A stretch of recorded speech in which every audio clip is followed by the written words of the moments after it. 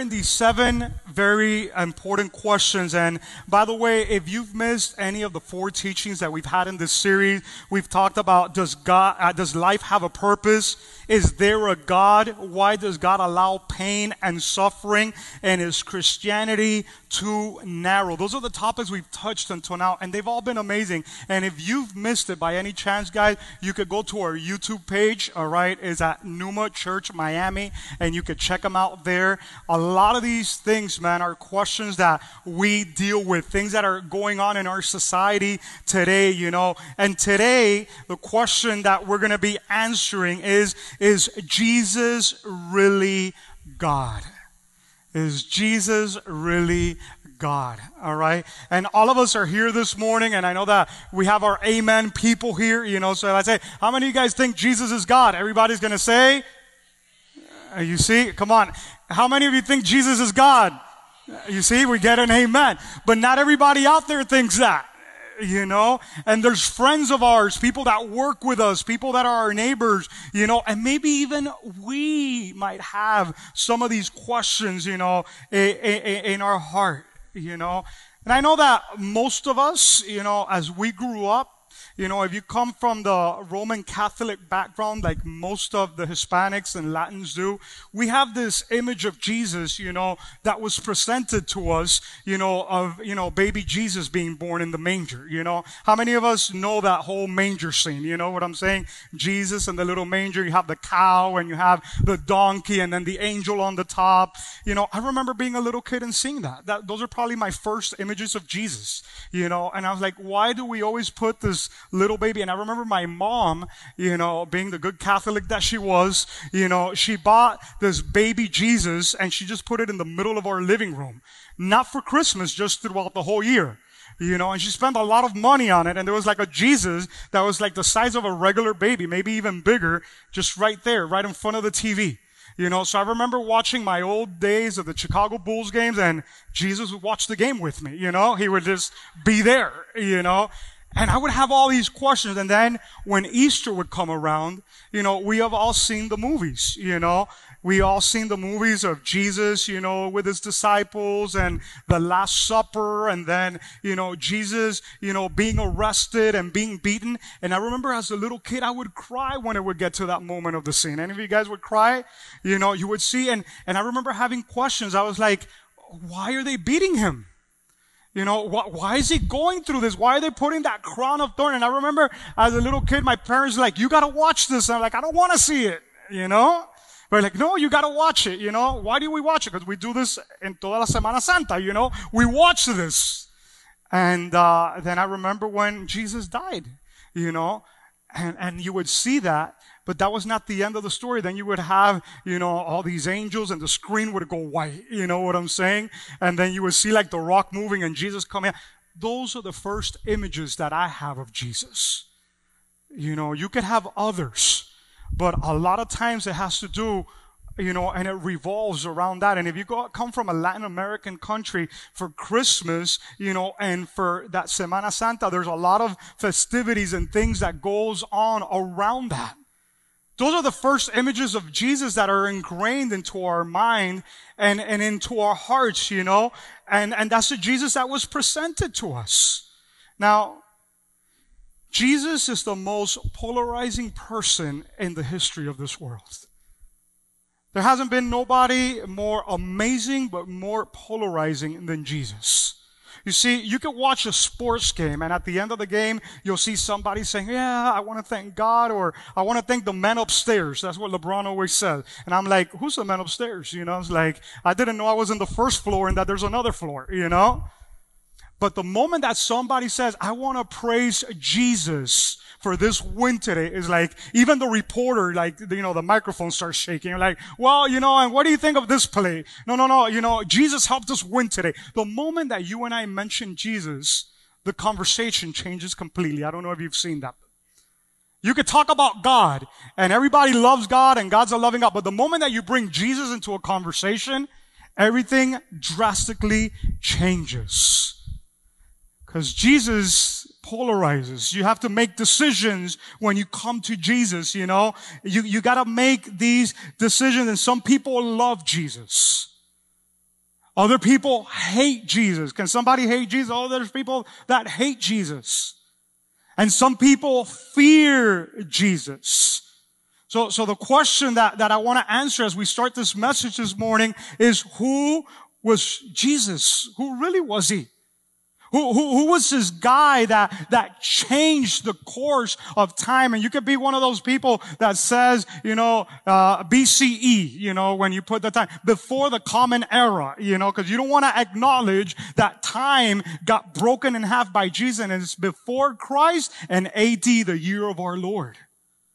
Because Jesus is the only person that has come and split time in two. Who is this person? Who is this person? You know that this is a question that Jesus even asked his own followers. When Jesus walked here on earth, he wanted to make sure that his followers understood who he was, because even they were confused. And if you guys would go with me in your Bibles to the book of Matthew, chapter 16, verse 13 through 15, this is that moment that Jesus comes to his disciples, and it says this.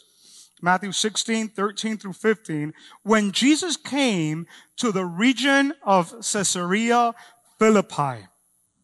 Now, why did he come to that region to ask this question? Because this was a place, and I've actually been in this place, okay, when we visit Israel. This is like a mountainous area where there was worship to many different gods. And back then there were statues of different gods that there was pagan worship that would take place there. And when they got to that place, Jesus asked to his disciples, who do the people say that the Son of Man is? Who do the people say that I am?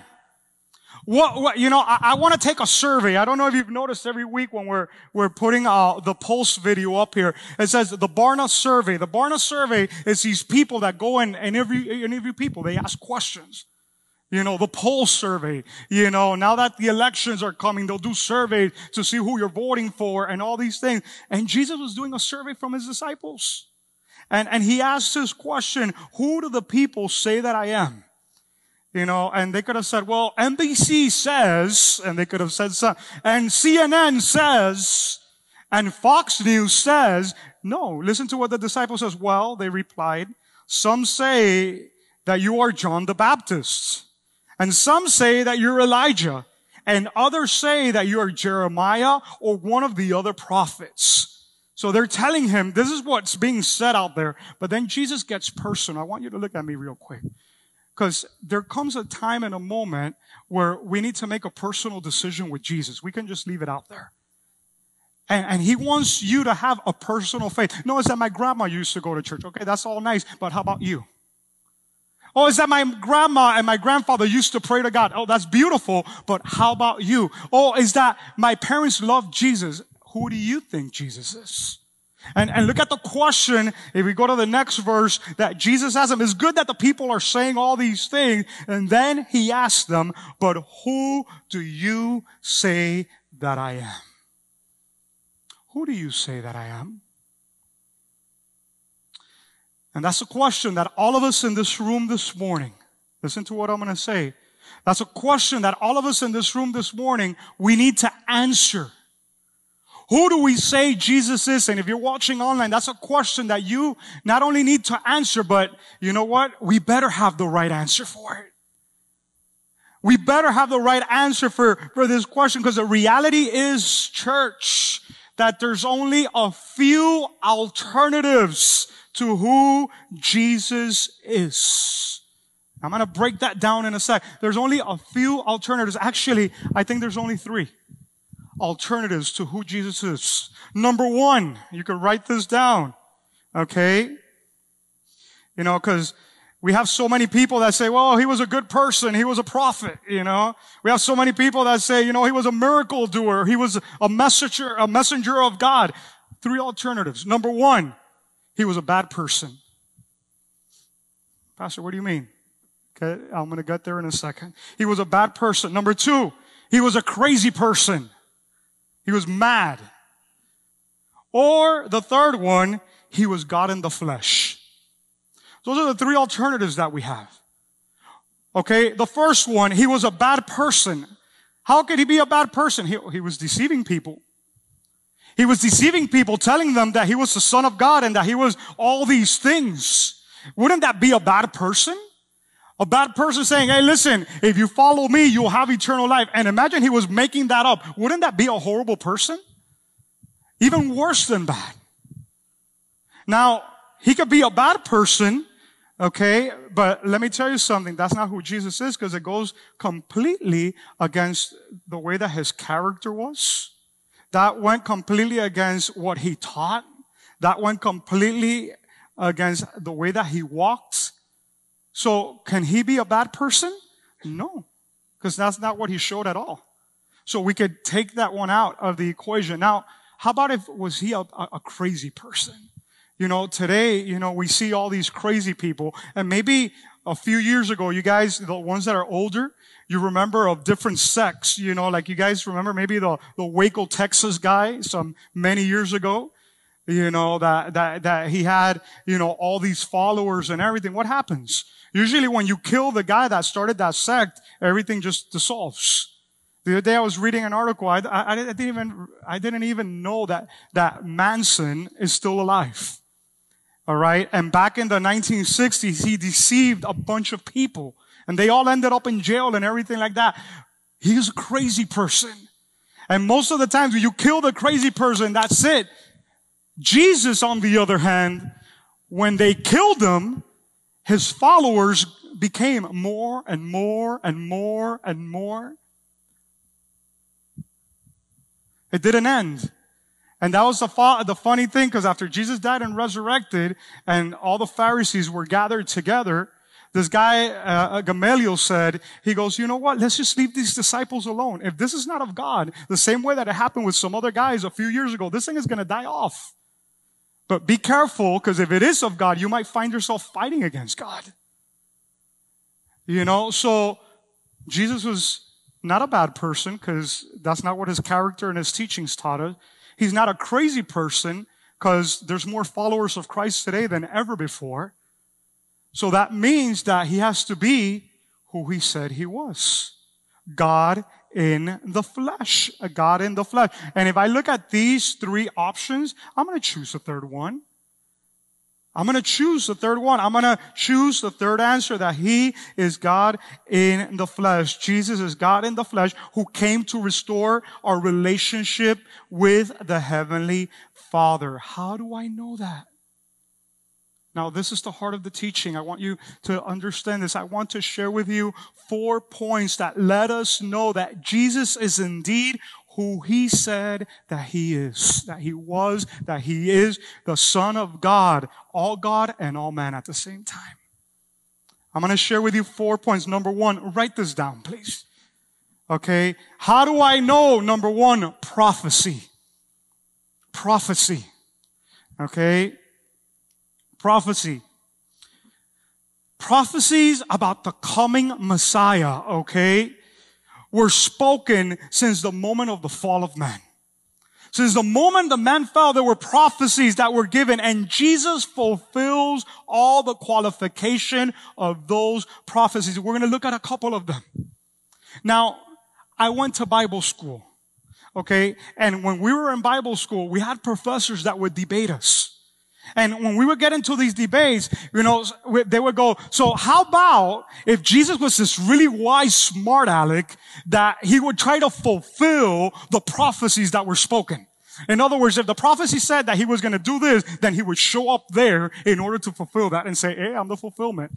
The prophecies that I'm going to share with you right now, I'm only going to share with you 3, are ones that he could have never stepped in order to fulfill, because 2 of them actually happened before he was even born. All right. So I've never seen somebody before they're born actually fulfilling a prophecy. You know what I'm saying? Because you have no control of what's happening before you're born. And the other one has to do with his death. Okay. Now, I know some people that prepare for death. You know what I'm saying? Like you could prepare and say, okay, the day that I die, I want so and so to speak at my funeral, and I want my funeral to have this type of music and this. But what I'm going to share to you today about his death, he couldn't have prepared it. Why? Because he died in the hands of the Romans, and the Romans weren't even around when those prophecies were spoken. So 3 prophecies that let us know that Jesus is who he said that he was. The first one, we'll find it in a very tiny book. at the end of the Old Testament named Micah. Okay? In Micah chapter 5, verse 2, okay, it talks about the place where he was going to be born. Okay? The place. How many of you guys chose to be born in Colombia? Raise your hand. Anybody choose to be born in Colombia? You chose it. No, right? No. I mean, anybody chose to be born in Cuba? No, nobody would choose that one. You know?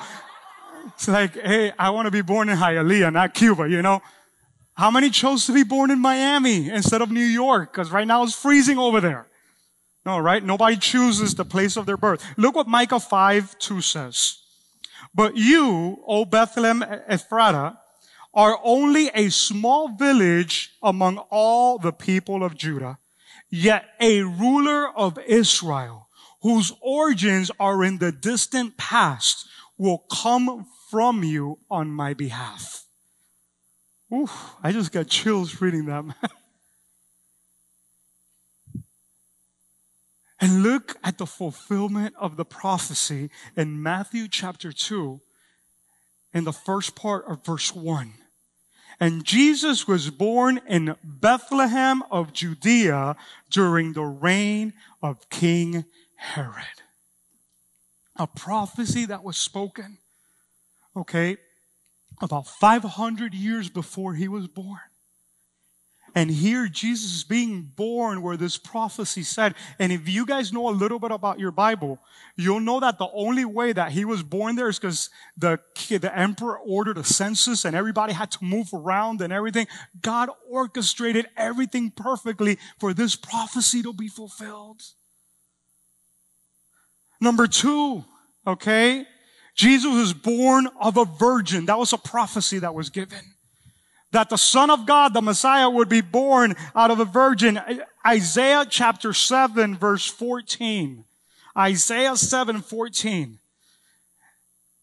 All right then, the Lord himself will give you a sign. That's what this verse says. The Lord himself will give you a sign. Look, the virgin will conceive a child. How many of us have seen a virgin conceiving a child before? I'm going to call TMZ over here. You know, have you seen that? Make sure that you get on the news today. Listen, the Lord will give you a sign. Look, the virgin will conceive a child. She will give birth to a son and will call him Emmanuel, which means God is with us. So how is it that Jesus was born? We fast forward, okay? And Isaiah gave that prophecy about 700 years before Jesus was born. We fast forward to Matthew chapter 1, verse 18. All right. And it says, this is how Jesus the Messiah was born. His mother, Mary, was engaged to be married to Joseph. But before the marriage took place, while she was still, what does it say there? While she was still what? A what? A virgin. She became pregnant through the power of the Holy Spirit. It was spoken. It was prophesied. You cannot control where you're going to be born, and you cannot control in which circumstances you're going to be born. You're just born. You cannot control, okay, the moment that your mom conceived you and the way that you were conceived. And some people here, you know, maybe you wish that would have changed. Oh, I wish my mom would be different. I wish my dad would have been present and all these things. You don't control that. The same way with Jesus. And the prophecy was fulfilled. Now, the last one we're going to look at here in this first point that we're talking about how prophecy shows us that Jesus is who he is. How is it that Jesus died? How is it that Jesus died? What happened to him? He was what? He was crucified. What was crucifixion? They would get nails and hammer you to what? To a cross. That wasn't the Jewish way of killing people. The Jewish way of killing people was through stoning. The Roman way of killing people was through what? Through crucifixion. The moment that this prophecy that we're going to read was given, there was no crucifixion because the Roman Empire didn't exist yet. And already God is foretelling the way that Jesus is going to die. In Zechariah chapter 12, another small book, just 12 chapters at the end of the Old Testament, Zechariah chapter 12, verse 10. I don't know if you're enjoying this, man, but this is so good. This is what Zechariah says, all right? This is about 500 years before Christ stepped on earth. Then I will pour out a spirit of grace and prayer on the family of David and on the people of Jerusalem. Now pay attention. And they will look on me whom they have pierced and mourn for him as you mourn for an only son. They will grieve bitterly for him as for a firstborn son who has died. What an amazing scripture. They will look to who? To the one that they have pierced. So how did Jesus die? John chapter 19, verse 17 and 18, and then verse 34. John 19, verse 17 and 18, and then verse 34. Carrying the cross by himself, he went to the place called the place of the skull, or Golgotha. There they nailed him. They did what? They nailed him, or they pierced him. They nailed him to the cross. Two others were crucified with him, one on either side, with Jesus between them. And after he died, just to make sure that he was dead, verse 34, one of the soldiers, however, pierced his side with a spear, and immediately blood and water flowed out. You can't control the way you're going to die. You can't control what they're going to do to your body after you die. You know what?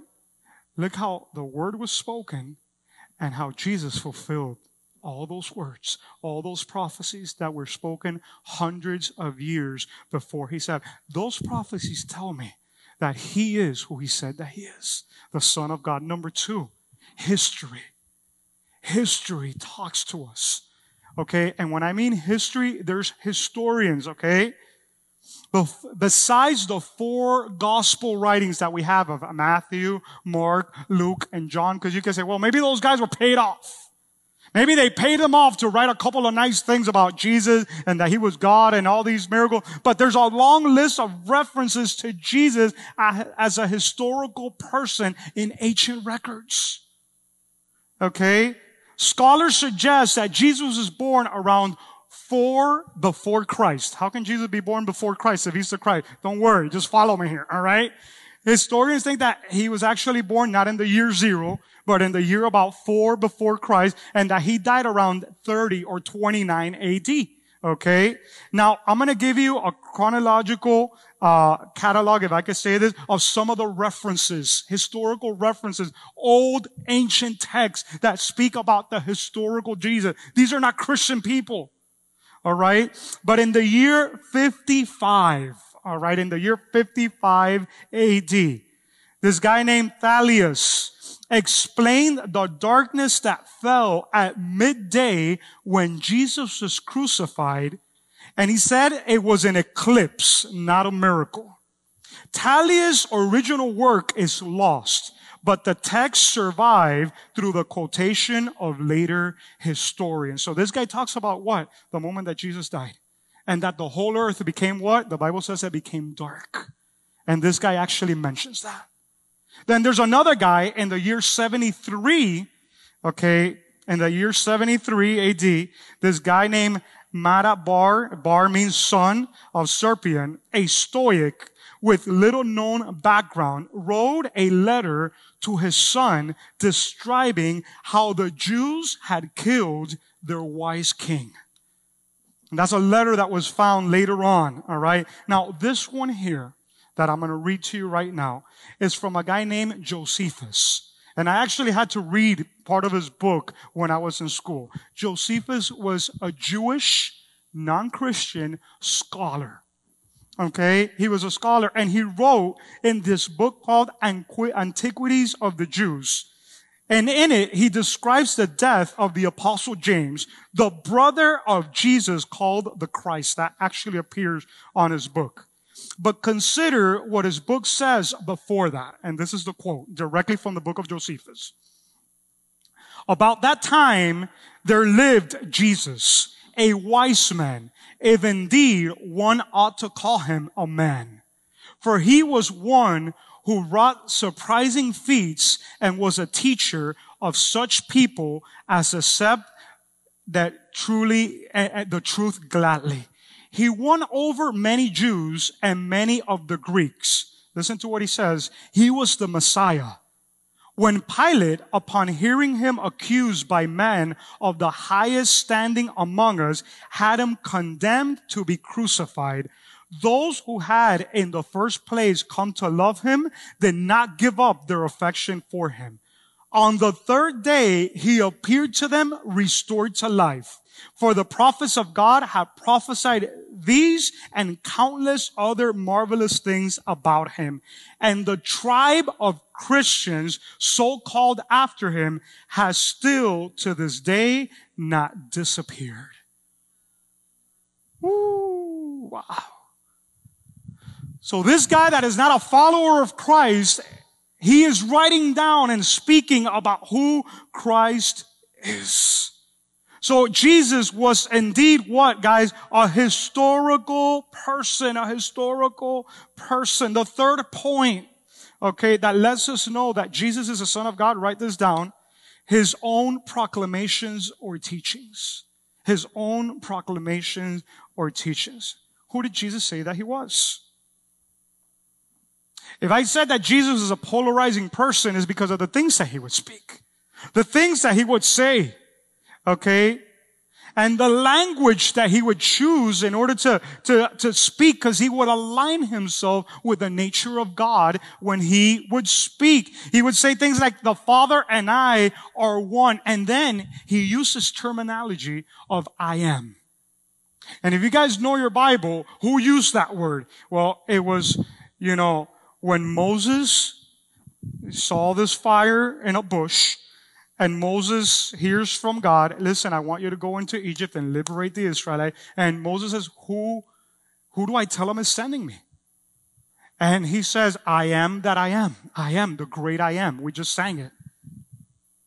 And listen to this. Those are the terminologies that Jesus would use to describe himself. For example, he said, I am the bread of life. Jesus said, I am the light of the world. I am the gate for the sheep. I am the good shepherd. I am the true vine. I am the resurrection and the life. He would use these terminology that were reserved for God. He would use it for himself. And in John 10, verse 30, if you guys could go with me there, John 10, 30 through 33. This is one that really blew the mind of the people that heard him. He says, for the Father and I are one. Once again, the people picked up stones to kill him. Why did they pick up stones to kill him? Because that's the way that the Jewish would kill their people, through stoning, okay? And Jesus said, at my Father's direction, I have done many good works. For which one of these are you stoning me? They replied, we're stoning you not for any good work, but for your blasphemy. You, a mere man, claim to be God. These religious leaders could not bear in their minds the confessions that Jesus was making. You see, they didn't mind him being a prophet, or somebody of a lower scale. You know what I'm saying? Because, listen, look over here. The Jewish people expected the Messiah to be a man, a kingly ruler. But not to be God. Not to be God's son. Not to be God in the flesh. So the way that Jesus showed up was completely contrary to the way that they were expecting him to look or to be. Yet this is what it took, guys, to pay for your sins and my sins. It didn't take a king to come. It took God in the flesh, sinless God, to pay for the ones that sin all the time. So Jesus' confessions of who he was. And the fourth, okay, and last point that we're going to look at today that shows us that Jesus is indeed God. Here it is, His resurrection from the dead.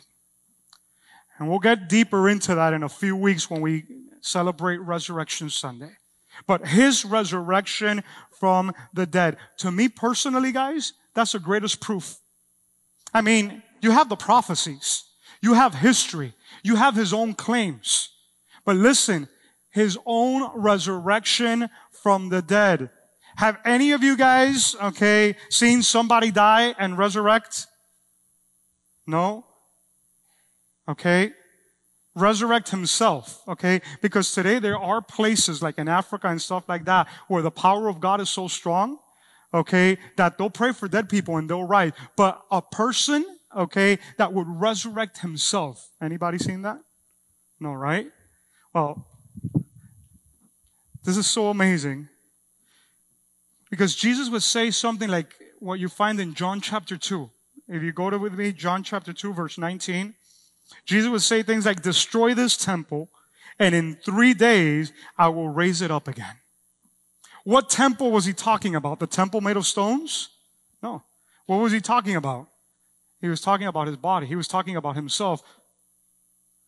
The Bible says that Jesus was taken to be crucified and died. And when that happened, guys, all His disciples ran away. They hid. But we know the story. What does the story say?